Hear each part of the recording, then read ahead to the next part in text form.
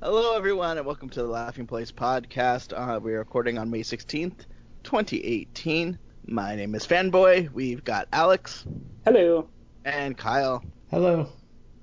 And as all Disney podcasts are going to do this week, it is our ABC show. Woo woo! But we're also going to talk solo, and I'm sure some park stuff as well. So, how's everybody doing? You guys have a good week? Yeah. Yeah, it's been all right. It's only Wednesday. I guess it is. It feels like it's. Yeah, I'd say okay. So Tuesday, Black Panther came out on Blu-ray. We had the ESPN up front, the ABC up front. Mm-hmm. There was a coach release of Disney Bags.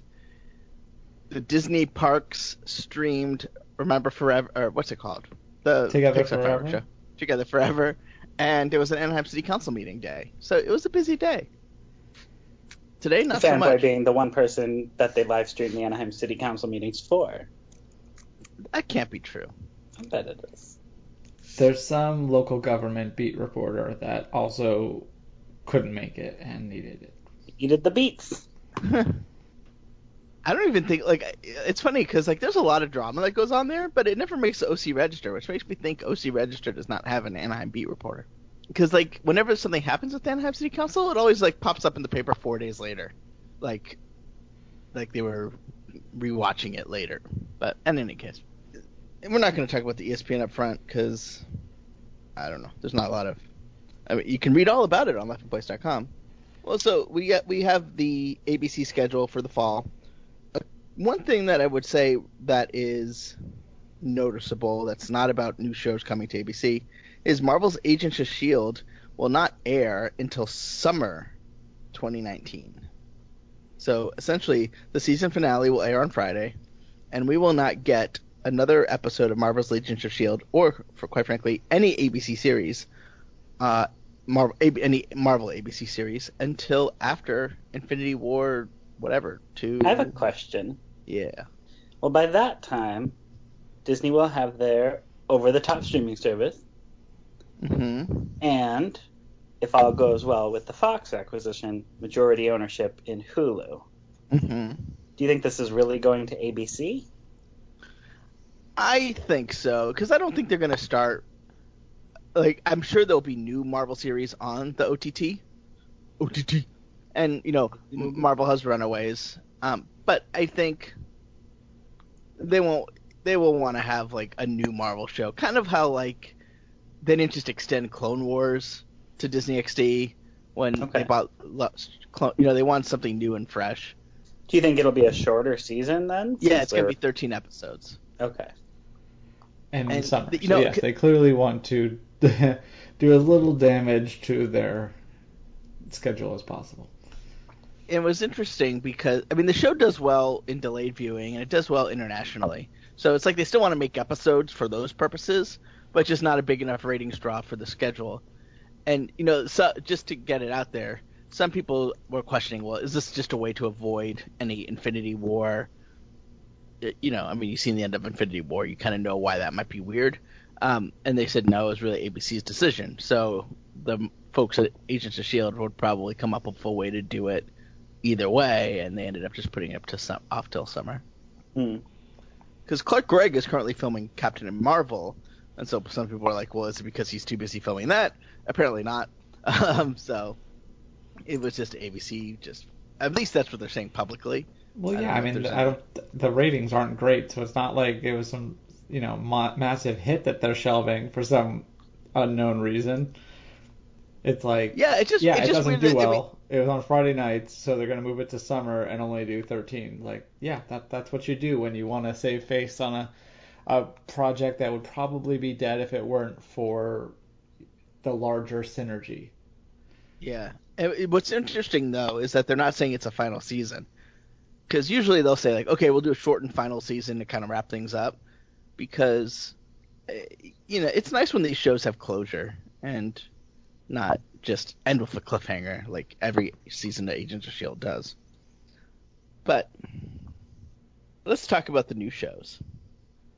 So we have some new comedies, some new dramas. I believe there are 7 new shows. and I'm going to go in alphabetical order. So first is The Fix. Attorney and author Marcia Clark co-writes and executive produces a new legal drama about Maya Travis, an L.A. district attorney who suffers a devastating defeat when prosecuting an A-list actor for double murder. With her high-profile career derailed, she flees for a quieter life in Washington. 8 years later, when the same celebrity is under suspicion for another murder, Maya Travis is lured back to the DA's office for another chance at justice. Does that story sound similar to any real life things to anyone? I gotta say, so I know. So this is Kyle's most anticipated drama, and he is so we had Fanboy, which is me, Alex, Kyle, and our last season's champion, Marshall, predict the show. Kyle's the only one who said it'd be a hit. Kyle also says this is his most anticipated drama. It just feels like revenge television. Like it's so weird to me, and that's why I'm excited about it. Like, how funny if like it ends and that like the big reveal at the end is that he didn't do it. That true. Would. But it's so like I was at a friend's house, which is the only reason I would watch something like this, and she has that show where she like investigates a murder and she plays all like investigative journalism, and we can talk. I mean, the O.J. Simpson trial was eons ago, and he has not he has not had issues in society since that trial, but it just really comes off as like bitter party of one. Yeah, Alex, do you have any thoughts? Oh, sorry. Go ahead, Kyle. I was at the same time, it's like it is somewhat relevant. She has not just the case, but her specifically since that FX series a year or two ago. So I think there's public opinions change on her a lot. So I don't know if it'll be as big of a factor. Like, I think it's interesting for people like us that see that's from her. I think that'll only be a story for the first couple weeks, and I don't know. I think it'll have to stand on its own after that, for better or for worse. So I still think it could be an interesting show. Yeah, it could be, and I wish they would kind of push back the Marcia Clarkness of it and just let it be a show. I mean, it probably gets it's good for getting attention, but also she is when you say someone like that is co-writing, it gets me nervous because they're not she's not a television writer, she's an attorney. Yeah. I don't have television writers represent me in court when I commit double murder. Which more often than you think. Yeah, you got that right. Alex, you got anything to say about this one? Not really, other than, it seems like they've had a show like this pretty much every mid-season for the past how many years? Missing. And often in the Valley. Yeah, and well, I mean, that was another one where I was interested more so based on the cast. Like 10 Days in the Valley got me into it because of Kira Sedgwick. But then it just didn't get any traction. Did that one even make it through its run on ABC? Didn't they dump all the rest of the episodes on streaming? I think they just put it on like Saturday or Sunday or something, Oh, okay. Yeah, I gave up on it when I realized like second weekend that this wasn't gonna last, and I was just like, okay, it's done getting my attention because I'm just sort of I've become very, very selective with what I will commit to. Yeah, on these things we always have to put what our first cancel will be, and I wanted to just put nothing because they don't really pull shows anymore. They just like, no, it's not dead. We're just gonna move it to Saturdays and play the rest of the episodes. And so they don't, nothing's really canceled until the end of the season. But how no one's really dead until you see a body. Exactly. How disappointed is Marcia Clark that How to Get Away with Murder was already taken? She should have just named the show instead of The Fix, if he did it. Okay, next we got Grand Hotel, also mid-season. Not the hotel you're thinking about. It's actually set in Miami, where Evan Longoria executive produces this bold, provocative drama set at the last family-owned hotel in multicultural Miami Beach. Charismatic Santiago Mendoza owns the hotel while his glamorous second wife, Gigi, and their adult children enjoy the spoils of success. The hotel's loyal staff round out a contemporary, fresh take on an upstairs-downstairs story. Wealthy and beautiful guests bask in luxury, but scandals, escalating debt, and explosive secrets hide behind the picture-perfect exterior. So, Alex, you're the only one who said this was a hit. However, Marshall does say it's his most anticipated drama. Despite claiming it as a miss. Yeah, well, he's saying he's excited about it, but it won't, sometimes the shows you're excited about, have no mass appeal. Yeah. I mean, I think this one, it's been a long time since I think it's a fresh sort of setting to have it in a hotel. The last show that I can think of that did that was, and only marginally so, was Jane the Virgin, which did pretty well. I think in a hotel? I thought you were going to say Sweet Life. Well, that was Disney's Channel, but Golden Palace? On Jane the Virgin, I think it was the second season, and majority of it was in a hotel because I think that's where she worked. She was a housekeeper as per profession. But and then it was like a Paris Hilton, but a male that was the love interest. But I think the concept is fun. I think the cast looks really great. And also, it's, I guess I'm drawing too many similarities to Jane the Virgin, but I feel like there's not many primetime shows right now with a Latino cast, so I think this will be fun. I think a lot of people will get into it. I'm trying to think. I guess you're right. Next, we have it's going to air Tuesdays, 8:30, 7:30 Central. The Kids Are Alright. Set in the 1970s, this ensemble comedy follows a traditional Irish Catholic family, the Clearys, as they navigate big and small changes during one of America's most turbulent decades. In a working-class neighborhood outside of Los Angeles, Mike and Peggy rate 8 boisterous boys who live out their days with little supervision. The household is turned upside down when the oldest son, Lawrence, returns home and announces he's quitting the seminary to go off and save the world. Things are changing, and this family will never be the same. There are 10 people, 3 bedrooms, 1 bathroom, and everyone's in it for themselves. So, this is Alex and Kyle's pick for first canceled. Marshall and I say it's a hit, and it is my most anticipated comedy, with the caveat that I was not really excited about any of the comedies. Or, I was going to say, explain yourself. So, I don't know if this is going to be like the Real O'Neills 2 in the 70s. To me, it sounds like one of those comedies that's not really a comedy, like The Wonder Years. Because, just by definition that they're setting it in turbulent times, and one of their sons goes off to quote unquote save the world, which I knowing that time frame, I perceive to mean he becomes a hippie, he becomes as unlike them as possible, for who they're kind of assumed to be based on that definition, and just none of the it all sounds too much. The fact that it's a show that's set in turbulent times, and I feel like we're in turbulent times, makes me not really want to watch it. Did you watch the trailer? I did not. I didn't. So with my picks, I only read the captions.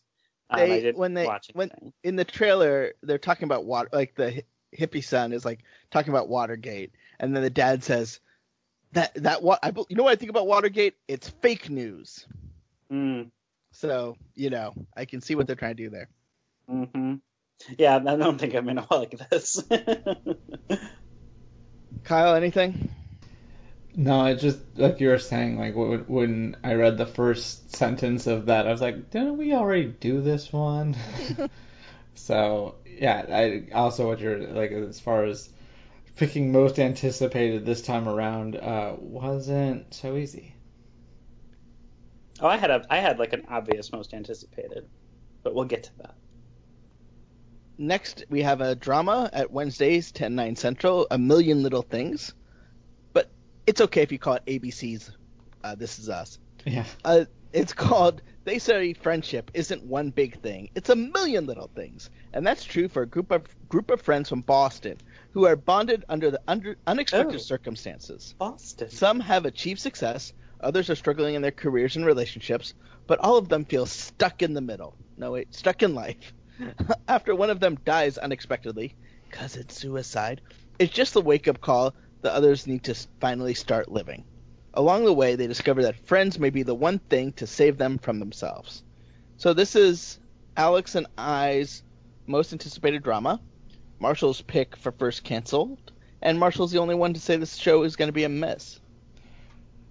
I almost made this my most anticipated as well, mostly just because of James Roday. Yeah. So. From Psych fame, if you are not familiar.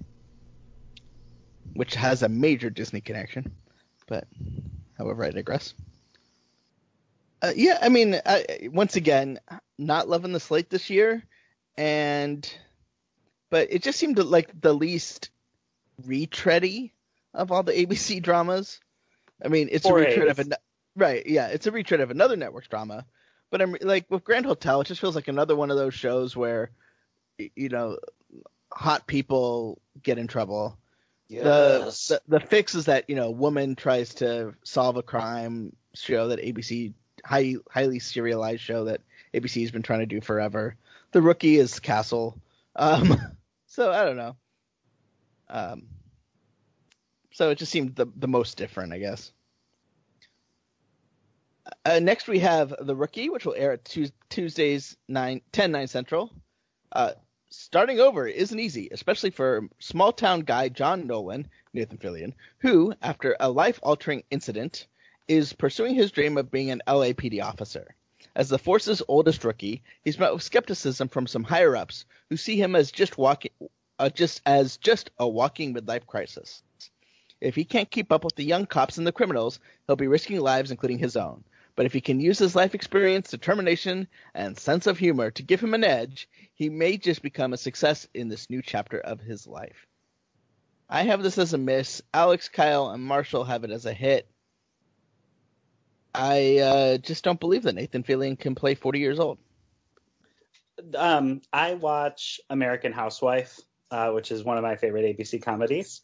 And there was recently a really spectacular episode where the mom on the show had promised for a fundraiser that she was going to get Nathan Fillion to be at the event, and then had to go and beg him to do it. Like she stalked him and found him, and it was just such a funny thing that I'm excited to see. I never watched Castle. I've seen Nathan Fillion in a few other little things, but I think this sounds fun. It was funny because he was on 2 ABC comedies that night, American Housewife and something else. And so they actually announced the pickup of this series before they announced any other pickups to kind of tie into it. Oh, nice. Yeah. If you, I mean, I assume if you're a Castle fan or a Firefly fan, there were probably some jokes in that episode of American Housewife because he was playing himself, and he played the douchey person that you would expect a Nathan Fillion type to be. I'm assuming he's not really that way, and that's probably part of the humor. But Kyle, you said hit. Yeah, I mean, mostly just because it got a slightly earlier pickup, and it's got Nathan Fillion, and Castle hung around on TV for years before I ever knew it was a thing, and way after I realized it was a thing. So, give it a shot. Next we have Schooled, mid-season.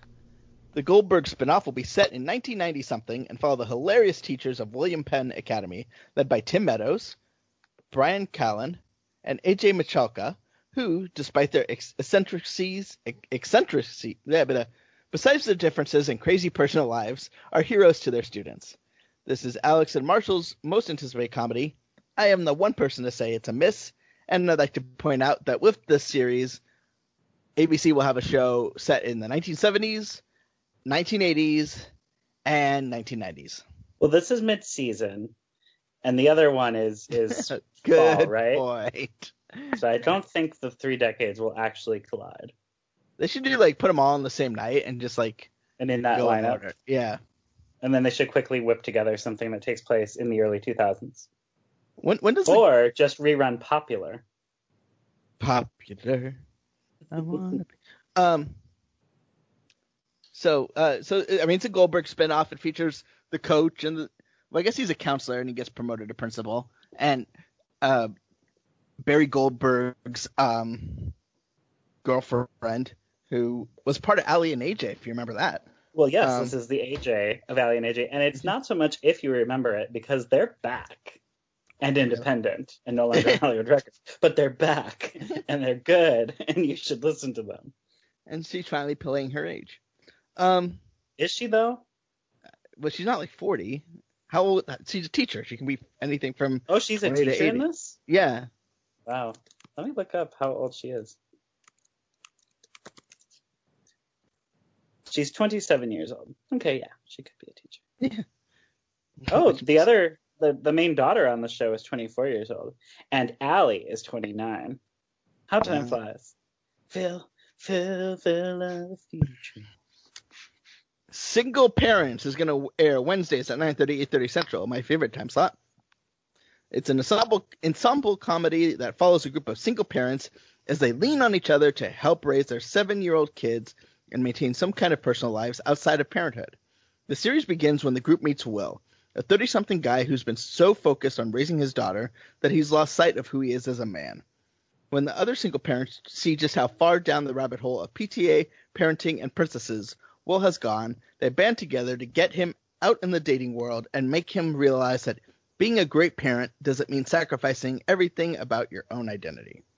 This is Kyle's most anticipated comedy. This is my pick for first canceled. Fanboy, that's me, and Alex say miss. Kyle, Marshall say hit. I don't know. I just figured it. It seems like it has a lot going on.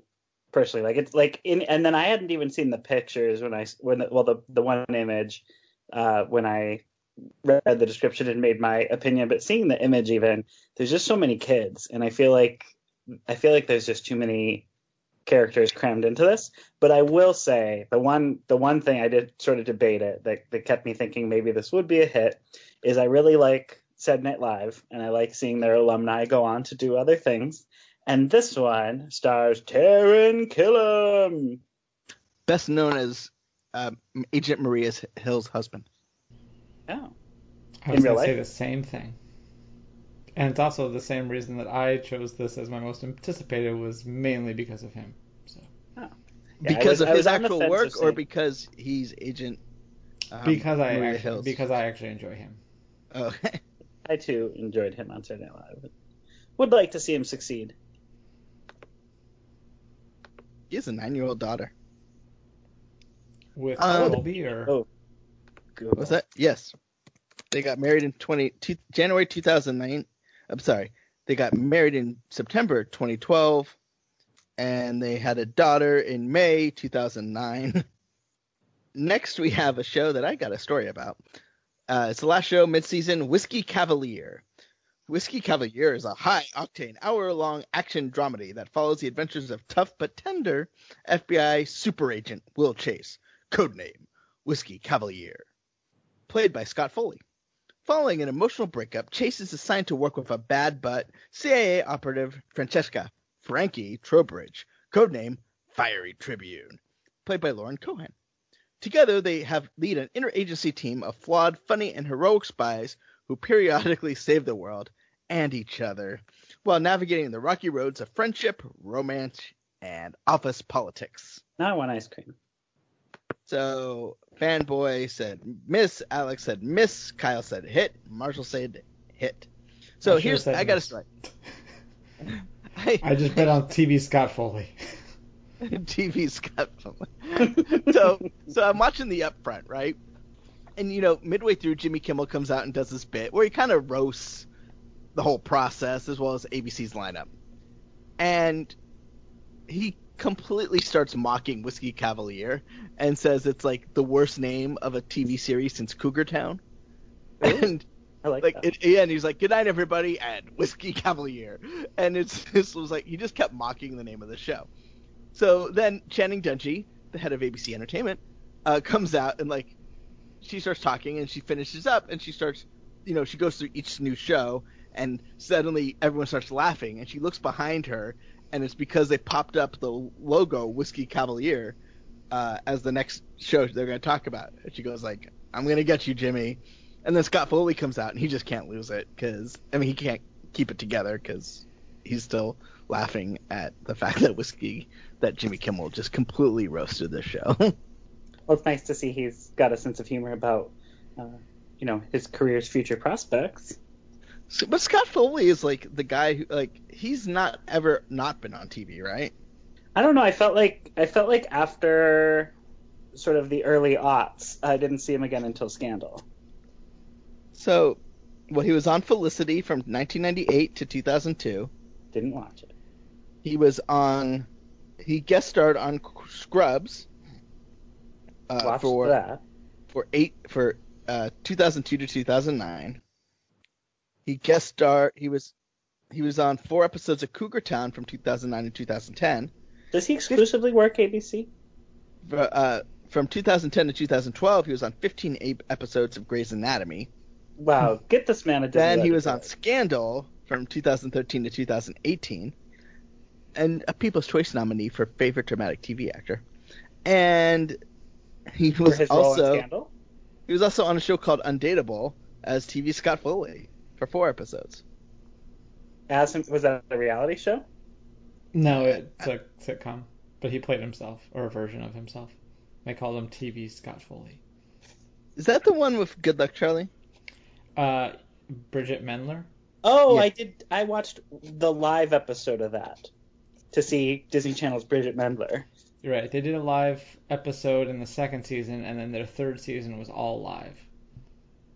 Created by, or not created by, but executive produced by Bill Lawrence, who did Scrubs. Oh, they did a whole season of live? Yeah. That's amazing. Yep, it was the first time since Rock. Wow. Did they also live Fox? I remember that on Fox. Did they also like live turn to the camera at some point and go, "Please tell your friends about our show"? Something similar, yeah. They made all sorts of fourth wall jokes. Wow. That would be a great segue if it was time for that. Or is it? Time for what? Nothing. Never mind. Segui. I'm still reading about. I can't believe they did a whole season of live television. On Fridays at 7 Central. Yes. It got killed in the ratings, like really badly. Yeah. It was fun though. I went to a taping of it before it was live, and it was quite fun. Okay, so in other news, Kyle went to the junket for Solo, a Star Wars story. It was the perfect segue. Good job. Yeah, thank you. Now I want to get so is the Solo branded Solo cups like the best marketing tie-in ever? Just about. Yeah. Maybe not the best, but well, yeah, you're probably right. But it's I mean, particularly for a brand that like doesn't really lend itself to real world products that well. Like it's not like Black Panther where he drives a Lexus throughout the whole movie. Like you really can't do that. But you can't have a cup named Solo. Exactly. So, first of all, I mean, no spoilers because we haven't seen it. We'll probably do that podcast later. I'm pretty sure he makes the Kessel Run in X number of parsecs. I can't remember the number. I'm pretty sure the Millennium Falcon starts out as Lando's and becomes his. Is the card game in the movie? Is that a spoiler or I don't know. Yeah, I think there are definitely card games involved. Yeah, okay. You've seen trailers with card games. Yeah, I know. I guess that's why I realized it wasn't a spoiler. But yeah, I mean that's like a moment we've been waiting for. Yeah. Chewbacca's in the movie. Chewbacca is in the movie. So are new characters, which are all very interesting in their own ways. I think one of the scene stealers is Lando's droid. L3, I think it's L337 or something. I think they usually just say L3. You've got to have droids. Yeah, exactly. There is. What happened to her? What? What happened to her? What do you mean? What happened to her? She's not in Cloud City. Oh, I don't know. You are gonna find out. Yeah, exactly. I'm trying to decide what's a real spoiler and what's just a fun fact. So I guess I'll just steer clear. I got to tell you. So you gave the movie 4 out of 5 whatevers. Yeah, I forget. Nerf herders. Nerf herders. But you made me so excited to see this movie because you just teased that there's surprises and excitement, and I can't wait. Because I gotta say, with the prequels, well, you might not have known, like, there weren't a lot of surprises. Right. Like, Palpatine's bad. Darth, he goes to the dark side. Like, but Yoda shows up. Like nothing really popped us as like mind blowing. There were cool moments. Yoda doing the whole lightsaber thing is pretty cool.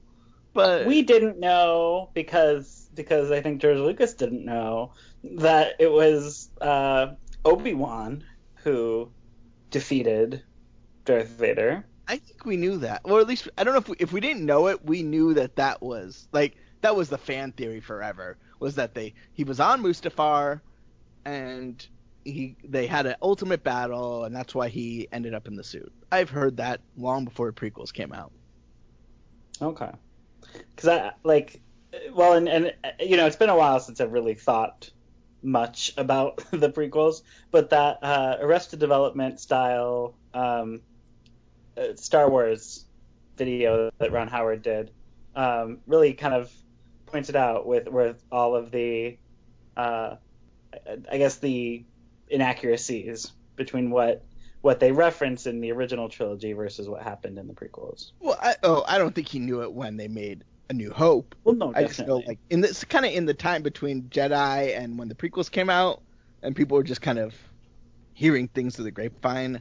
That was always what, like, people said. I don't know what it's based on.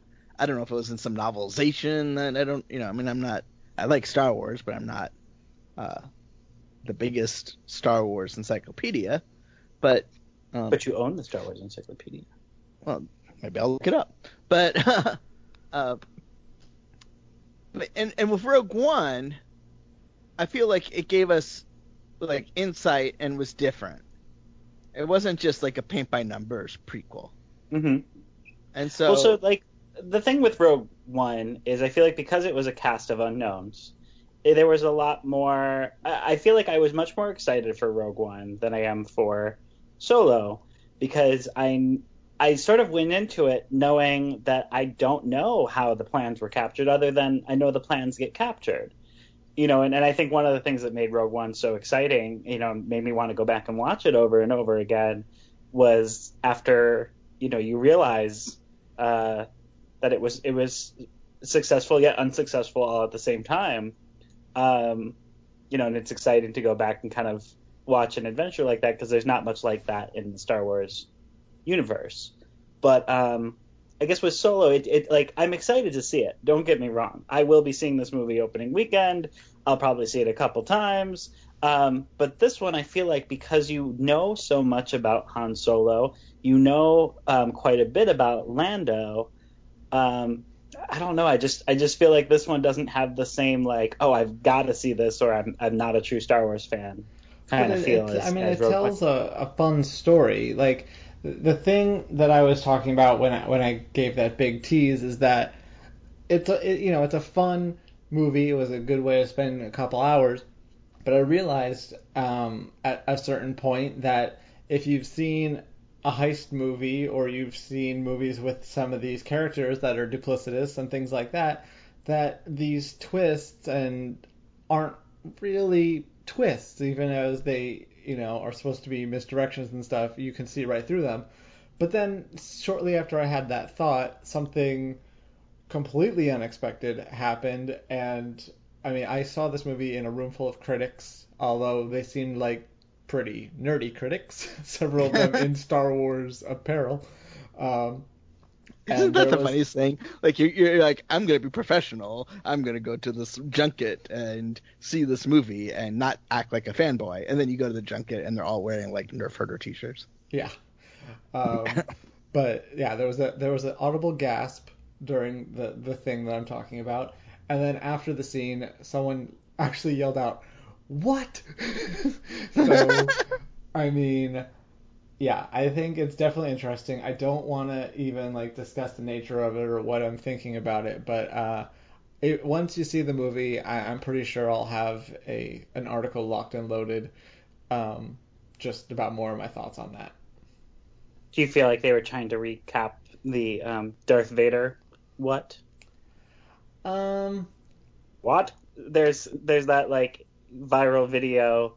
There's one part I think in A New Hope where like something happens, it shocks Darth Vader and he goes, "What?" And so they've re-edited that into scenes like where he cuts people off, and instead of cutting them off with a line, he just goes, "What?" Apparently, I did not watch enough YouTube. Well, that was a big deal. A big deal, huge. Nothing else going on in the country. We can all take 5 minutes out of our lives for that. But so is it? There was a lot of talk of like the tone of this movie, like what's it going to be, particularly after they fired Lord and Miller. Mm-hmm. And you know it's got to be bad if you fire the Lord. Well, how does it feel? Rogue One felt different than Star Wars, but right. Still kind of simpatico. Yeah, no, I didn't really feel disjointed as far as like a singular work. I thought that it had a bit of a grittier look to it than you might expect, especially when there's things like a very polished and spanking new Millennium Falcon when we're used to seeing that sort of dingy. So there's kind of a contrast there.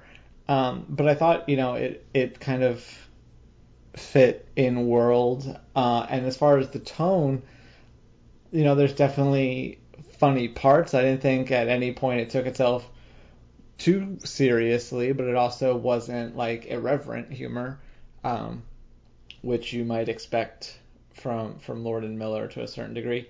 The one thing I noticed, or I thought that I noticed, was in between the scene when we first meet Lando and the next scene, it sounded like he was doing a different type of delivery, almost like a different accent, and I wasn't sure if that was something that I had just like missed in the first one, or if that was for some other reason, or I kind of thought, because we did get confirmation in the junket that the first scene was directed by Ron Howard, or at least a good portion of it. So I wondered if maybe it was, the performances were months apart and pieced together, and maybe that's kind of why. Maybe Donald decided to go a slightly different direction under a different director. So. Do we know how much of this movie was reshot? There's been lots of rumors. The latest I saw was about 70% Ron Howard. And in the junket, he kind of said, there was some stuff that hadn't been done yet and some stuff that already worked, and then he shot some stuff. So he didn't really make that clear, but it sounded like some of the bigger scenes he was able to kind of go in and play with and try to make it the way he saw it. So speaking of Donald Glover, Alex in his Black Panther review talked about how Lupita Nyong'o has completed the Disney triumvirate of Marvel, Star Wars, and Disney. Mm-hmm. And Donald Glover's about to do that. Is there a... Technically, he already has. Oh, you mean because the Star Wars will make it? Well, Lion King is his Disney credit, right? He's in going to be Alexander and the Terrible No Good Whatever Day. Oh, he was? Yeah. He was one of the guys the who's little, trying like, to... Yeah. He's one of the young execs or whatever. That's right. I forgot about that. He wasn't a big deal then. He was to me. But he is he is in Lion King though, right? Yes. Isn't he Simba? Yeah. Old. And then who is he in Marvel? He was in Spider-Man Homecoming as Miles Morales' uncle. He's also the voice of Miles Morales on the XD show. Oh. Yeah. Is Lupita doing TV yet? Has she done a I Disney don't know. Channel BBC thing? I wouldn't be does that surprised if Maz qualify? Kanata shows up in Rebels or something. That is true. But yeah, like I referred to it as like the Disney equivalent of the EGOT, which for those unfamiliar is from 30 Rock, and that's when you've won an Emmy, a Grammy, and an Oscar and a Tony, which Tina Fey is currently trying to do with Mean Girls on Broadway. And what did she win an Oscar for? Well, she hasn't yet, but I think it gets her one step closer. She's got Emmys for Mean Girls, because she could conceivably knock off Tony and Grammy, and then she just needs her Oscar. What? Like, we should name this. This should be our thing. It should be our thing. We should name this. But I've thought about that. Talking about this in a very public setting where any other fan site could beat us to it.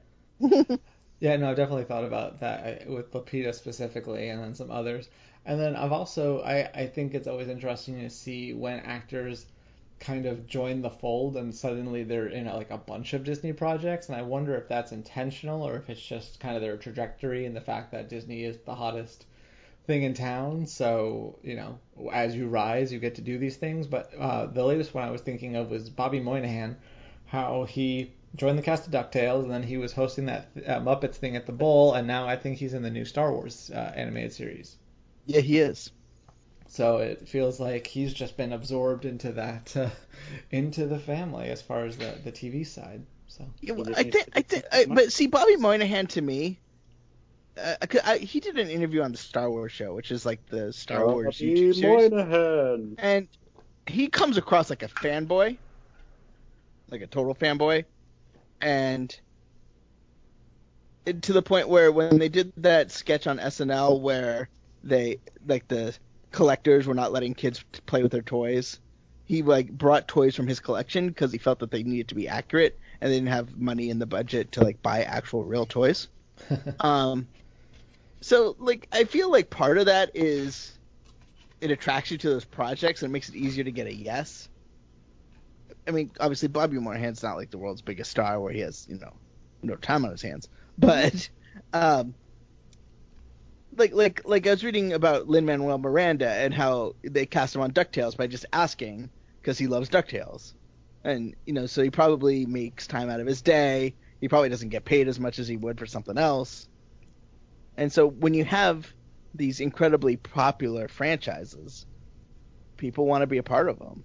Yeah. Like I'm sure Lin-Manuel Miranda, well, in a manner of speaking, he already has Star Wars and Disney, so they just need to having some Marvel thing. Makes but sense. we should have a list, like a page where we track this. And then, but where does Pixar do we fold Pixar under Disney, or is that like a then special? Sam Jackson would be in. Sam Jackson would definitely be in. Where is my super suit? Sam Jackson's should be the patron saint of this, because he did it before it was cool. Because he was in the first episode of all of these cinematic universes. Do you count episode 1 as the first episode? That I count it as the first episode, yes. Not necessarily the first installment, but definitely the first episode. Okay. Because it's called episode 1. That's how you know. Yeah. Oh. We gotta think about this before we post the podcast. Mm-hmm. Anyway. Speaking of Star Wars, though, I was actually at Disneyland this past week, and I finally, after all this time, got to do a lot of the newer scenes. So I got to see the Kylo Ren intro, and then I went to Jakku, and then I saw BB-8, and then I went to Crate, and then I went to Batu, and it was all very exciting. So speaking of Batu, it's now becoming it's going to be in several books. It's going to be in the next Thrawn book. Some of these Disney kids books are going to have Batu in it. So it's kind of cool to see the land is going to be part of Star Wars storytelling. It's not just it is some random land, but I wonder if they'll ever go to Batu in a movie after the fact. That'd be kind of cool, right? Yes. Yeah, it seems like it kind if they went to it in a movie. It kind of defeats the point of what they were trying to do, why they decided to make it a land we hadn't seen before. But I guess if you're working backwards, it makes it a little easier. So, Kyle, you were at Disneyland recently. Yes, I was adjacent to what I think you're going to talk about. And so you got your first taste of Pixar Fest. That is not what I thought you were going to talk about, but yes, I did. What do you think about the fireworks? Because you feel the same way about the fireworks that I feel about the fireworks. I think I said, well, that was a thing. I knew I was going to be in trouble when it starts with Buzz Lightyear saying to friendship and beyond. I was like, oh, so they're just really just gonna shoehorn in this friendship theme, aren't they? I will say I watched it from the Fantasmic area because I didn't feel like hanging out on Main Street, so I kind of missed some of those cool elements over there. But as far as like what was presented, I didn't really, nothing really stood out for me as far as the clips that they showed. I thought it was weird that they don't use the most well-known and beloved song from Coco, especially like that's you figure would be a focal point since it is the most recent and it was this surprise hit. Yeah, but if they're staying exclusively, like Remember Me is more of a family song than a friendship song, and Un Poco Loco is like the friendship song. Yeah, but I don't know. I didn't really buy that whole. That I don't know. It was just kind of there. Nothing. It was like there's okay, some cool elements on Main Street, and it's fine for a fireworks show. It does the whole stuff. But it's a clip show with some boom booms. Is what I think of what I said. The whole to friendship and beyond thing just made it feel like it was just trying to push itself in places. It was that. This was definitely a show where they didn't say, "Ooh, I want to make a Pixar fireworks show." This is a show where they said, "We're gonna have Pixar Fest. We need to create a Pixar fireworks show." This is, I miss the fireworks shows where, like, Believe or even Remember, where it just kind of there was some sort of pacing to them. It wasn't just a clip show. And it's not easy to do, but sometimes like the fireworks and the effects that they use actually do correlate nicely to the things like specifically in Remember Dreams Come True with the Haunted Mansion. They have, spooky green and it has the 360 perimeter fireworks that are like the stretching room. And all those things are really cool. You don't really have anything, obviously, but save the characters flying over the castle.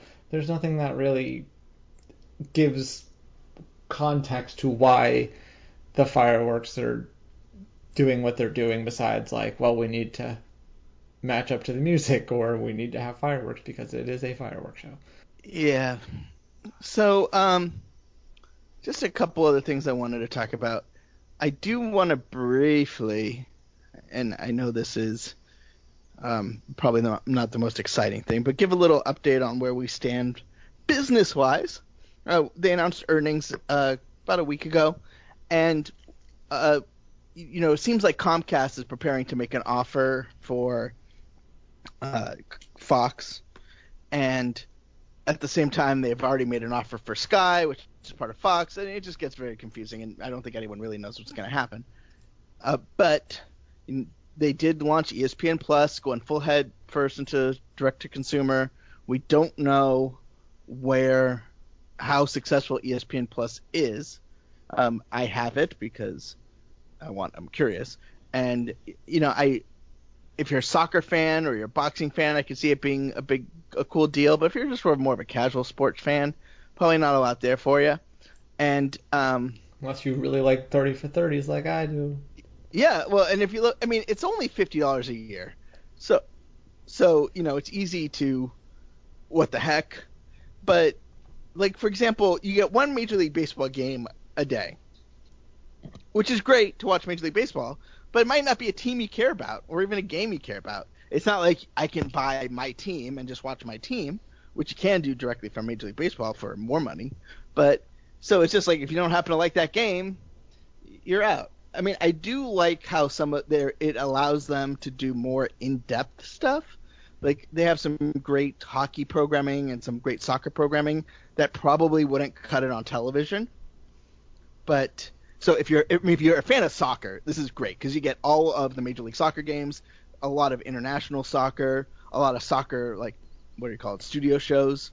But if you don't like soccer, it might leave a little bit to be desired. But that being said, they might also be ramping in because it seems like every day they're announcing some new programming that's coming to ESPN Plus. So, who knows what it's going to be. But, I will say Bob said that they are kind of still in the learning phase.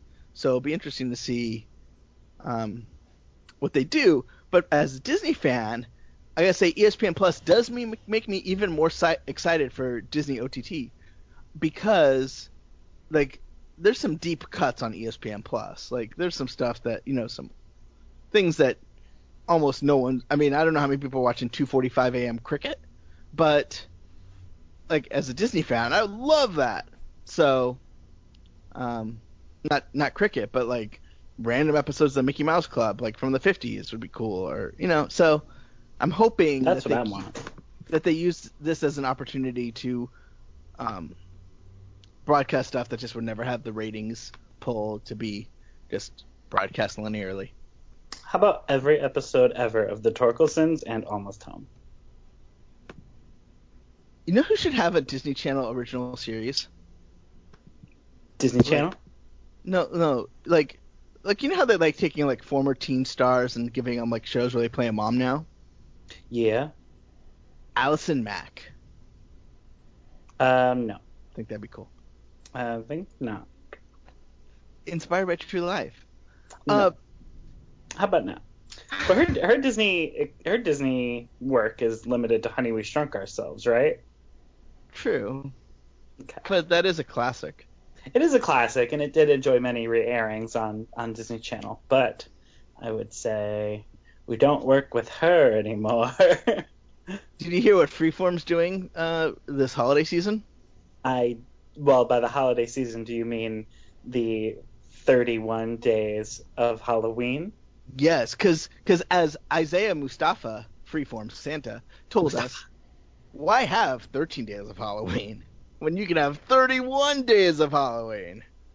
Well, it's exciting because there simply weren't enough times to play Hocus Pocus in the 13-day window. Well, they have to air it 25 times this year. Well, they better. It's a milestone anniversary. To celebrate its 25th anniversary. Wait a minute. I love that idea. How about they re-release the movie and finally give us some bonus features? There's also going to be a Decorating Disney Halloween special starring future Disney legend, current Disney legend, Whoopi Goldberg. Ooh.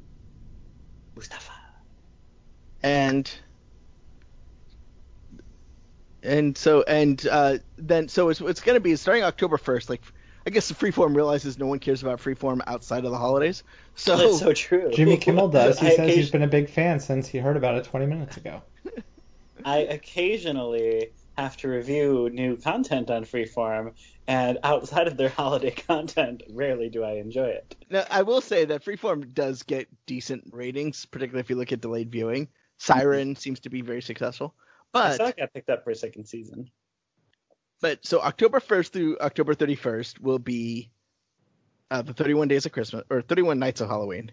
Then November 1st through November 30th will be 60 days of Christmas. It's called like Countdown to Christmas.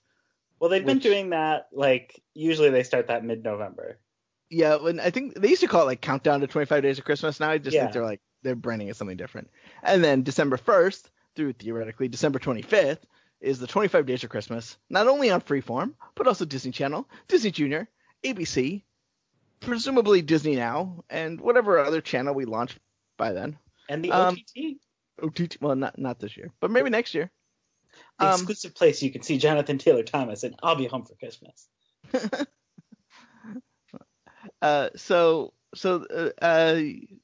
a lot of content, but also during Christmas, there's going to be two Freeform original movies. 1, 2. Are any starring Melissa Joan Hart? I don't believe so. Brenda Song? I don't believe so. Okay.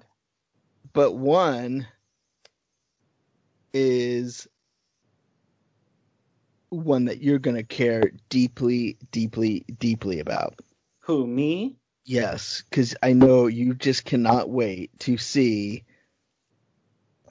this movie. Because it's called Sleeping Together, an unexpected and whimsical holiday rom-com about two insomniac strangers plagued by exhaustion. After a brief meeting, they discover that they can only fall asleep if they are sleeping next to each other, which seems like an odd coincidence and, frankly, a disruption to their lives. Might be more meaningful than they'd like to admit. Who's the star? It didn't say. It all depends on that. Otherwise, I'm uninterested. Although I do know who stars in the other Freeform original holiday film. Who that is? Life Size 2? Tyra Banks. Life Size 2. OMG, it's holiday? Yes. Okay. Let's see. There's got to be a log line somewhere in here. This is where I question their decision making, because Life Size 2 has a built-in audience to give them a ratings boost in, say, the spring, far away from this 3-month ratings juggernaut. But I guess it's a Christmas movie, so it'd be weird to do it in February. That's weird. In the sequel, Evie has grown up. Series. Is it Evie or Eve? Eve. Eve has grown up. Eve. This time she's magically awakened by a young woman. How young is she? I don't know, but the press release is grammatically incorrect. But wasn't it supposed to be a decom? I always knew it was as a freeform thing. When they announced it, I could have sworn it was destined for Disney Channel. Wasn't Life Size on Disney Channel originally? No, Life Size was on ABC's. Oh, that's right. Yeah, well, this one's on a rerun on Disney Channel. Remember when Disney used to make original movies for ABC? Yes, I miss those days so much, and I am hoping all of that content is on the OTT, and then everyone can finally look at Justin Timberlake's terrible hair and model behavior as many times as they'd like, because it's never been available digitally. The Tower of Terror movie was on there. Tower of Terror movie is awesome. Tower of Terror movie at least was on DVD and is still in print, so you can access it quite easily. I think you can actually get it on iTunes. A Leslie Nielsen movie called Safety Patrol. Safety Patrol was great. It had Bug Hall, who was Alfalfa in the Little Rascals movie. He was also in the Lindsay Lohan DCOM Get a Clue. There were so many great Wonderful World of Disney ones. I was obsessed for whatever reason with Murder, She Purred, starring Ricki Lake. I don't know if you remember that one. There was the Beverly Hills Family Robinson. Do you remember that one? Had Sarah Michelle Gellar right before Buffy. I remember Phenomenon 2. I don't remember Phenomenon 2. I remember all of the Angels in the Outfield sequels. What about the new Barefoot Executive? I forgot about that. There was that one. There was the remake of The Love Bug, which was it was weird. It was like a sequel / remake because Dean Jones was in it as himself. It took place in the year 2000. And had Evil Herbie. Anybody remember that? I do remember that. Confessions of an Ugly Stepsister. That is such a good movie. That was great. There were a lot of great ones. Balloon Farm. There's some things that were technically Hallmark movies that they Disney branded that aren't actually Disney, like the Kristen Cruick Snow White and Dinotopia. So some things get into kind of a gray area. There was an updated Nancy Drew. Oh gosh, for a while they would release them on VHS as Blockbuster exclusive rentals, and so I have a VCR, and one of the reasons I haven't gotten rid of a VCR is I have quite a few of those still on VHS. I had some of the DCOMs too because they released them the same way, but then they put all those digitally, so I should probably purge the standard def fuzzy VHSs. I feel like Bill Cotter has to come back for the OTT and write the book about the Disney OTT service. Bill Cotter definitely should update his Wonderful World of Disney Television book, since there's been now that book was almost 20 years ago. And that book is awesome because it fills in the gaps of a lot of things, or just lets you know that there was a revival of Zorro in the 80s. Who knew? Zorro and Son. Yeah, all kinds of crazy stuff. There were also some things, I don't know if they were ABC or if they were made for Disney Channel, but there were some movies in the earlier 90s, I think in between Wonderful World of Disney's gap. And that included remakes of Freaky Friday with Shelley Long. There was a Escape to Witch Mountain remake with young Eric Von Detten. I feel like there was one other like 70s era Disney film. I think they redid like Computer Wore Tennis Shoes with the boy from The Boy Who Could Fly. Why wouldn't you? Well, you should. And you got and then all the Not Quite Human movies, were those for Disney Channel? I thought they were Disney Channel, but I don't know if I mean, I felt like they were on Disney Channel, but I don't know if they were actually on Disney Channel or just re-aired on Disney Channel. Because I feel like I remember the VHSs though having Disney's name on them. I think they own them. Speaking of Disney Channel, I know none of us were there, but do you guys want to talk about that Disney Channel Go Fan Fest thing? Yes, we do. What was that? I had no clue it was happening, and then all of a sudden I see. No one seemed to care about it. So basically Disney Channel is doing this promotion. It's called like Disney Channel Go Summer.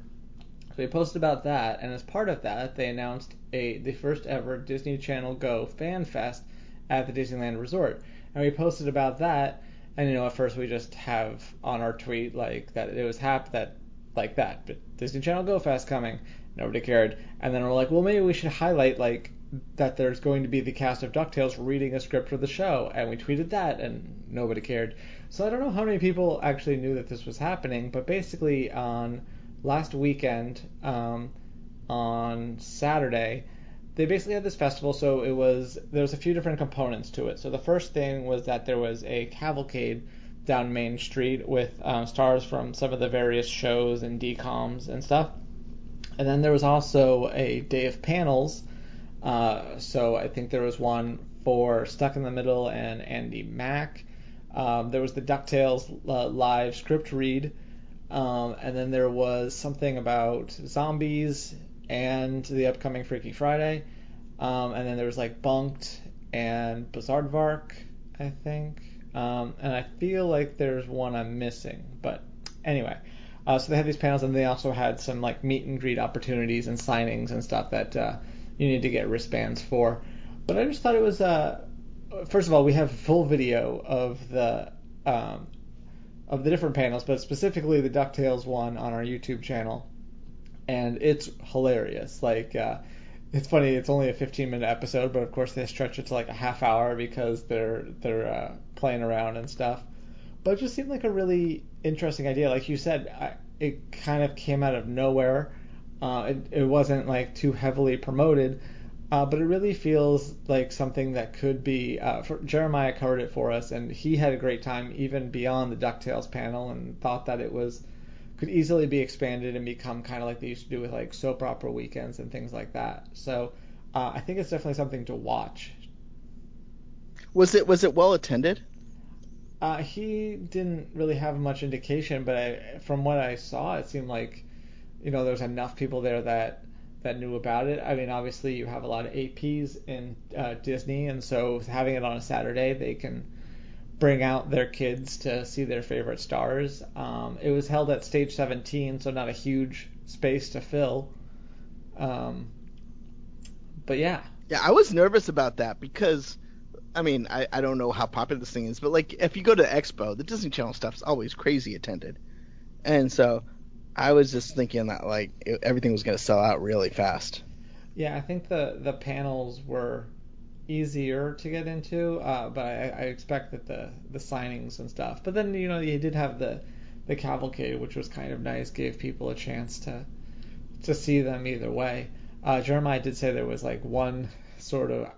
I'm unclear on whether they were clearing the hall each time, and so you kind of had to pick a panel, or if people were allowed to stay. But I guess there was some discrepancy towards the end, and people were upset about a specific thing. But those things are always bound to happen. I don't think it was like a big thing. I think it was just like a few people. Yeah, I mean it was. I couldn't attend but I love. I mean, I don't watch all the Disney Channel series, but I love it when people get to experience their fandom, right? And so I was kind of bummed I couldn't get to go, but well, I mean, we got coverage on Laughing Place. I'm actually amazed at how little coverage there is about this.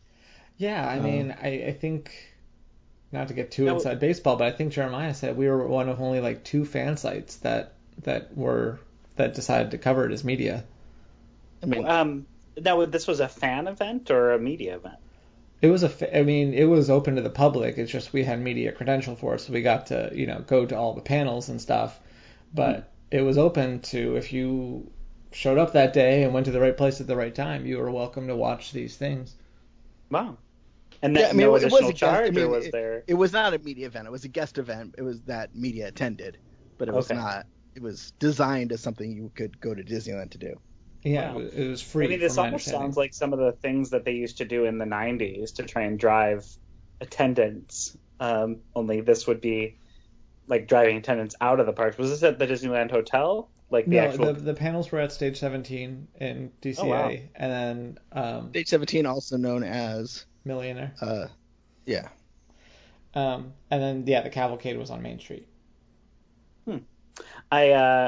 While you guys were talking, I was looking up some things. So the boy from The Boy Who Could Fly / Not Quite Human was not in the remake of Computer Wore Tennis Shoes. That was Kirk Cameron, but he is from Oakland, California, which is right in our backyard, and is now a pastor. And then I was also looking at the list of other films. Wait.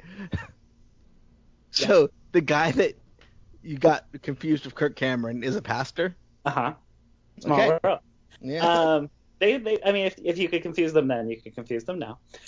The other thing is I was looking at the list of like what other TV movies were there around this time, and one of them that has just an unforgettable earworm of a theme song is My Date with the President's Daughter. My Date with the President's Daughter. Oh, yeah. There's some really good ones in here. There's the Disney Legend starring Night in Camelot with Whoopi Goldberg, which is pretty. I remember that one. That one was. It started awesome. With "She Blinded Me with Science." It did, yes. And then of course the Justin Timberlake, Kathy Lee Gifford vehicle model behavior. Geppetto, an original musical. I think the one and only original musical that they did in that era of doing musicals. The Growing Pains movie. Does Disney own Growing Pains as a series? Well, it was ABC. I don't think so. I think they just branded it as. Yeah. There's also the Leslie Nielsen perennial holiday classic, which never airs on Freeform's 25 Days of Christmas, called Santa Who. There's Keira Knightley's debut role as the daughter of Robin Hood in Princess of Thieves. Child Star, The Shirley Temple Story, a film about making Fox films, directed by Melissa Joan Hart. So I'm sorry. While you were talking, I was reading. Remember when they announced this Disney Channel Go Fan Fest? They also announced Disney Channel Go Road Trip that would be going across the country, and you could visit DisneyChannelRoadTrip.com from May 12th through June 12th to cast your vote as to where you'd like Disney Channel Go Road Trip to visit. Do you remember writing that up, Kyle? That was my wife, but yes. Okay. So if you go to DisneyChannelRoadTrip.com, it just forwards you to Disney Channel or DisneyNow.go.com. So did that not happen? I don't know. Sounds like not. Now I'm curious as to what's going on. Sounds Funny like Disney Channel got in trouble. When I Google Disney Channel Road Trip, I get College Road Trip. Looks like the last... Raven's Home was one of the other panels, by the way. Raven. Was Raven and Annalise there? Raven was. I would have fanboyed out. It looks like the last year of Disney doing the ABC Wonderful World of Disney movies was 2005, which brought us just The Muppets Wizard of Oz, which I don't recommend anybody watch ever, and Once Upon a Mattress, which I do highly recommend, which also brought what's his name from Glee kind of into prime time for the first time, Matthew Morrison. James Vanderbeek? Matthew Morrison. It was also before Zooey Deschanel was anything. I'm not going to make a comment. She has her, or had her, Fox show. What's that? She had her Fox show. I don't even know if it's still on. New Girl? I gave up on it. It's in its last season. I think it's like the last episode's in a couple weeks. It's no longer new. Old girl. She's still a girl? Old girl. Old girl. The TV series. Old girl. So anyway, thanks for listening. Kyle's about to head to Paris. Yes. Heading to LA. Yep. Back to LA. Yeah. To see Frasier play Lumiere and hopefully not fall off the stage. Wow, you realize that was 13 years ago. It was more than that. Wasn't it like the opening of DCA? No, it wasn't the opening of DCA. It was the 50th anniversary. Oh, okay. And I think it was, because the 50th anniversary started in May. So it would have been just about 13 years ago. Well, that's unlucky. Of course, so the Hollywood Bowl doesn't have weird star cutouts on the edge of the stage, so. So you're going to. So here's what the Burbai are doing. They're gonna be going to Disneyland Resort to get a preview of Pixar Pier. Then they're gonna go see Solo: A Star Wars Story at the El Capitan Theater. Then they're gonna go and see Beauty and the Beast at the Hollywood Bowl, including the public debut of, what's it called? What's the name of that new group? Oh, D Capella? D Capella. What a terrible name, by the way. And then how long are you home? Like 3 days? We get back on Saturday and leave on Tuesday. Okay. I have a question about D Capella. Because Pentatonix does a lot with Disney. Was Pentatonix simply not interested in doing a Disney cover album? Is Pentatonix still around? Aren't they? Well, isn't D Capella doing like a whole tour for Disney? Yeah. I don't think Pentatonix would commit to that. They could tour with the album. Like, what do you mean by tour? Like, where are they going? I think they're opening for different things. I don't know. I'm just completely guessing, actually. I don't even know why I'm talking. I guess I just don't understand this. Well, I gotta say though, it's doing very that video is doing very well. Yeah, no, it's doing really well. I remember seeing it on American Idol, and proud to say, if you just Google D Capella, we're the 4th article. Well, look at us hitting the big time. I know. So then you're going to Paris. Mm-hmm. To do fan days. And then I saw Shelly May is going to be out and about, or oot and about. Yeah, Shelly May and Hortensia. Yep. Hortensia is going to be out. Yep. They have a walk around Hortensia. They're making one. Oh. And there's a DuckTales parade. And then a Goofy movie dance party. What? Which someone's gonna have to get on YouTube. They're gonna have to put some EDM beat under it, right? You can't really dance to Open Road. You could do Eye to Eye. That's true. Do the perfect cast, and I guess you can stand out. You can kind of dance to. And today I found out the event's gonna be from 8 p.m. to 2 a.m. What? Wiki, what? Yeah, it's going to be so late that it'll almost be... Well, actually, I don't remember what time it'll be back here. So I guess it doesn't really matter. Does this counteract your, sleep adjustment schedule, or does it work in your advantage, adjusting to that time zone? I don't know. My schedule's going to be all messed up anyway, because we get into town at 6 a.m. and I'm seeing Ben Folds that night. So anyway... we're going to be gone for a bit as Kyle gets reacclimated, but probably at the beginning of June, we'll have a podcast. 12 days in my home this month. Wow, look at you, jet setter. Apparently. Why are you even paying rent? Because it's cheap. I can afford to. Fanboy, Okay. wrap this up. I'm gonna put a plug in this one and say thank you so much for joining us. We'll have a lot to talk about. We'll talk Solo. We'll talk Incredibles. We'll talk Pixar. We'll talk, I'm sure, some Disney crazy thing they announce in the next 2 to 3 weeks. Hortensia coming to local Disneyland parks. And I look forward to meeting up with you guys again. So have a great week, and till next time, Whiskey Cavalier.